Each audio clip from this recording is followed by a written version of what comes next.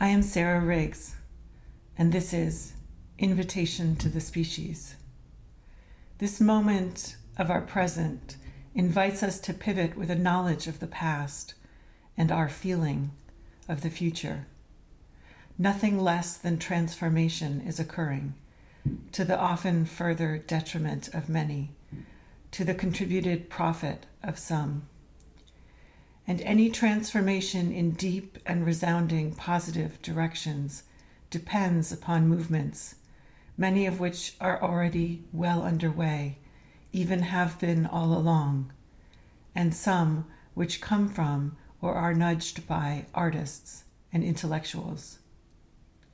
So here we are, Tamas, the word for connection in Arabic, that has worked since 2004 between the US, Morocco, and France in film, poetry and dance, translation, and with Moroccan girls. This is our new branch, Earth Arts Justice, and we have launched a series of podcast video interviews, sometimes with reading performances, with thoughtful members of our community of artists and people at large. We are asking folks to think about what thoughts of their grandparents' and parents' lives could bring to the present moment, and how their own work and lives connect to collective ecosystems, health balances, and to our climate. Each participant receives one or more questions that is specifically connected to their work and experience. Invited guests: Françoise Vergès, Anne Waldman, Rachel Levitsky, Latasha Diggs, Marcella Durand, Cecilia Vicuña, Layli Long Soldier, and others to come. Welcome to Invitation to the Species.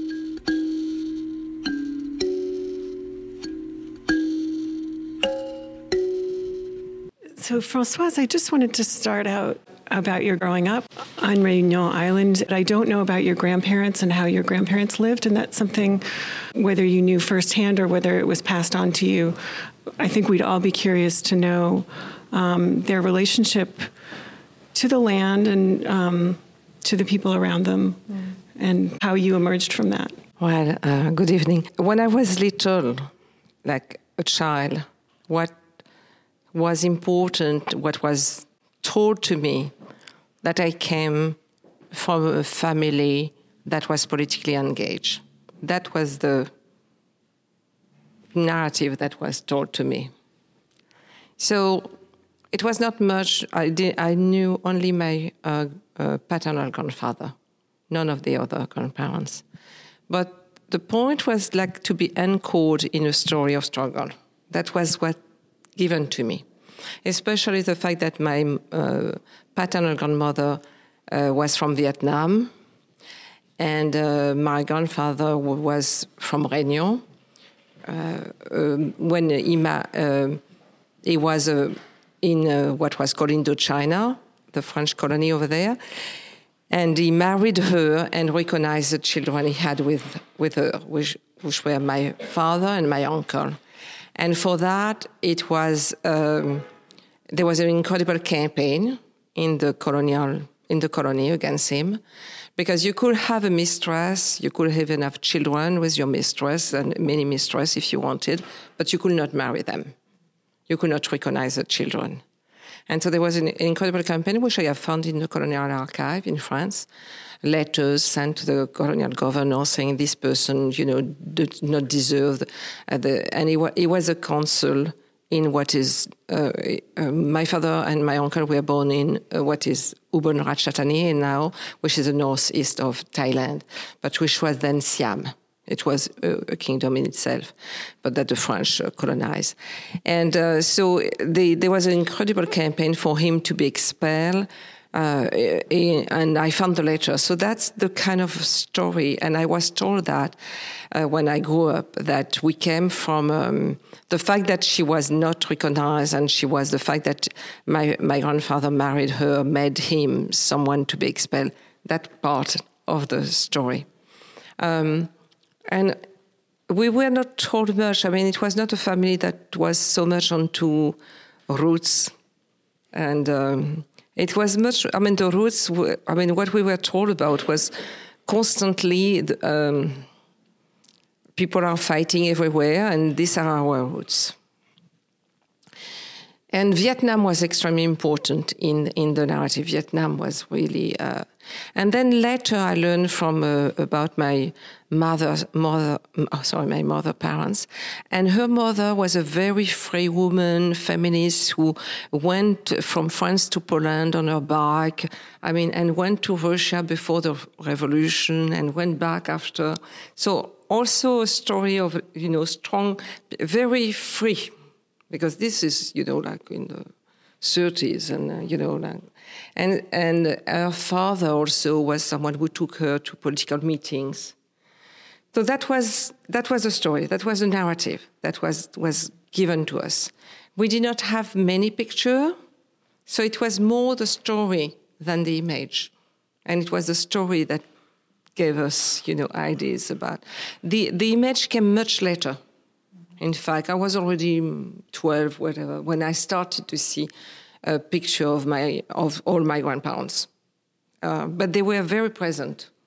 And I knew my paternal grandfather, but not for a long time, but I met him. And what the memory I have of him, it was a very tall man and very imposing. He was a doctor, and he was... he did not ask people to pay and everything. He was like, a doctor, and was going in the mountain. One of the things coming from Réunion, you come from a very insignificant place. And that is interesting. You don't come from it's not a place in the story. It does not matter. It's a place that does not matter. There were, even when I grew up, some map, you did not see, there were no Réunion on the map.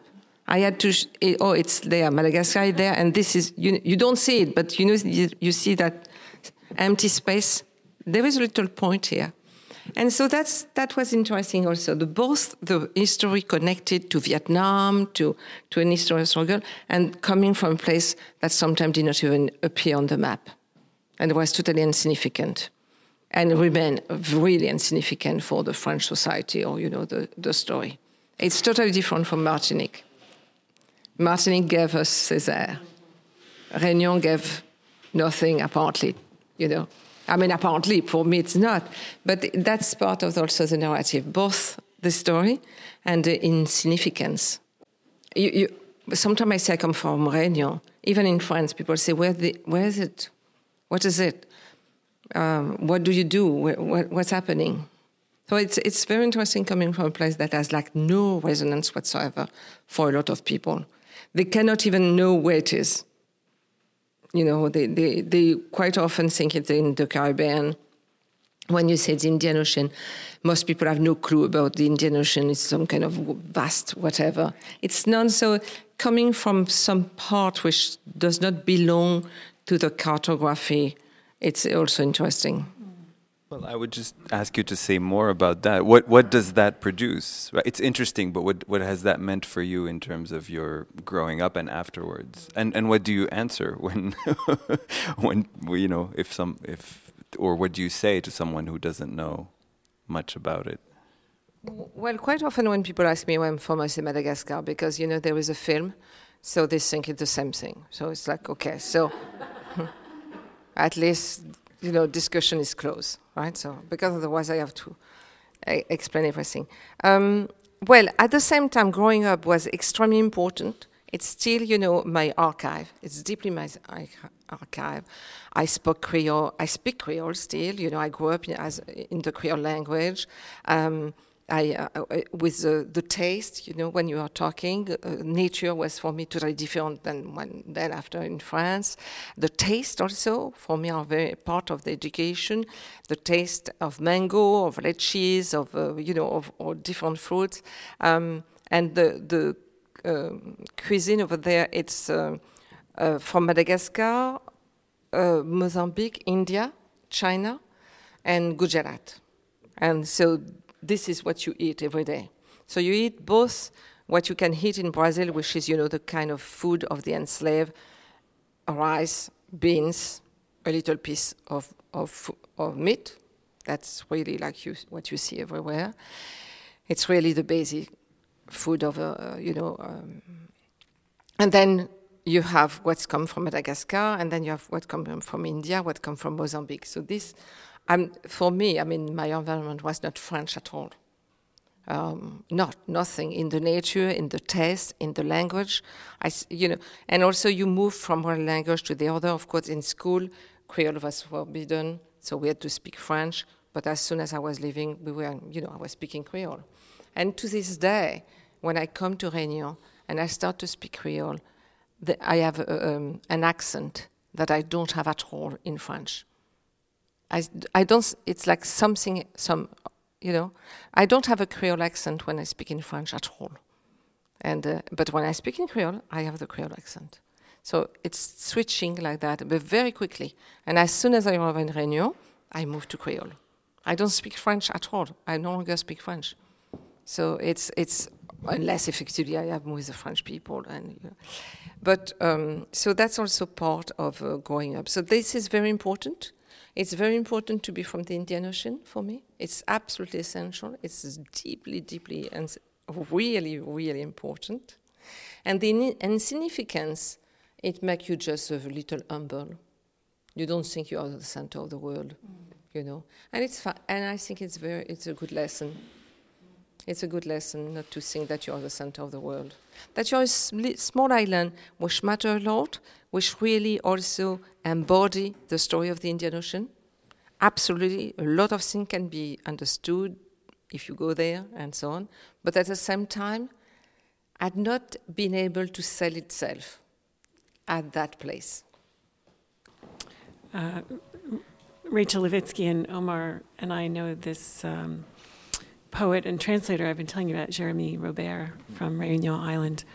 And he was telling me about some of the efforts to collect water, to basically generate the island as something that could be independent of modernity, so to speak. And I was wondering your experience of the island as a child and now as you go back, and your understanding of the changes, and if it's possible to be sheltered, the way that Costa Rica has gone almost 98% renewable.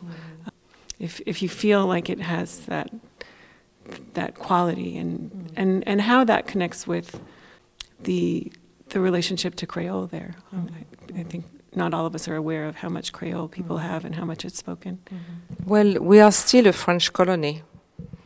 I mean, we are no longer called a colony. France does no longer have colony, but we are a colony, so it's very difficult. Where I grew up and eating, what was grown, and I'm not, like that old.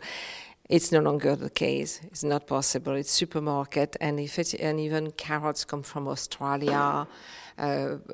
Even for instance, in the school, they don't want us to eat the fruit of the island. We have to eat pears and apple, because children could, shock on the mango or whatever, or the lychees. I mean, it's totally crazy. And then even the fruit of the island has to change also, because the mango, there are some mango now called American mango, and this has become the fashion. Why are they called American? Because they are bigger. Everything which is bigger is, American. And they have no taste whatsoever, and nothing to do with the mango I grew up with. And you had like different mangoes, right? And so the reduction of, many species, kind of mango in one or two are part of that. So the struggle, the resistance is again this modernization imposed by France and the kind of consumption that France, because the way the French state answered to the anti-colonial movement was to bring consumption, commercial mall, and this kind of modernization. And so the struggle, and also the legacy of colonialism is monoculture, so sugarcane, which of course, it's very bad for the land. And also you have to have a lot of pesticide and insecticide, which are killing the lagoon, because the water go down. And even the water today, I grew up, you cannot drink. This is an island when there is rain constantly. You no longer can drink the water. You have to drink bottled water, which part also of the privatization. So you start to have, in the last 5 years, a movement of young peasants trying to go back to, but it's very small because, of course, most of the land is owned by sugar company, big multinational. And and also what we call the Creole Garden, which is what exists also a lot in the Caribbean, which was very important. And absolutely, you had any Creole Garden had the medical plants, the plants for the rituals, the kind of flowers you need for the ritual for the ancestors, and then some chili and tomato and, 2 or 3 things like that. This is also was, in the name of hygiene, in the name of... So the transformation of the land of nature is not just... it's also part of a project of modernization and uniformization that has been very strong. For instance, when we wanted to do this museum, we wanted to, in the park, to have a coconut tree, mango tree, and this was forbidden by the European law. Because the coconut could fall onto the tourist's head and the tourist will be killed, and then it will be a lot of problem. If you had mango tree, people will want to come to pick up the mango, and so that will be a problem. So suddenly the trees of the island were criminalized, almost. And so what we had to have was, I don't know, not French tree, but almost, small trees. It was the first time I have heard that. I could not believe it. Myself, I could not believe it. This is like 2009, 2010. That's not. I couldn't believe they did not want us to plant coconut tree and mango tree and lychee tree, which are beautiful tree, huge, beautiful tree. Mango tree are extremely beautiful. They go like that, they are incredible. And then when they have mango, the branch are like that. It's beautiful. And the lychee tree, they become totally red with the lychee. And there is a beauty also. And so we could not believe when they were telling us no European laws with no coconut tree, no lychees, no mango tree.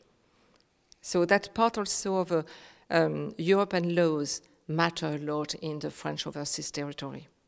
And so you have the European law which are made for Europe, and they apply in tropical island.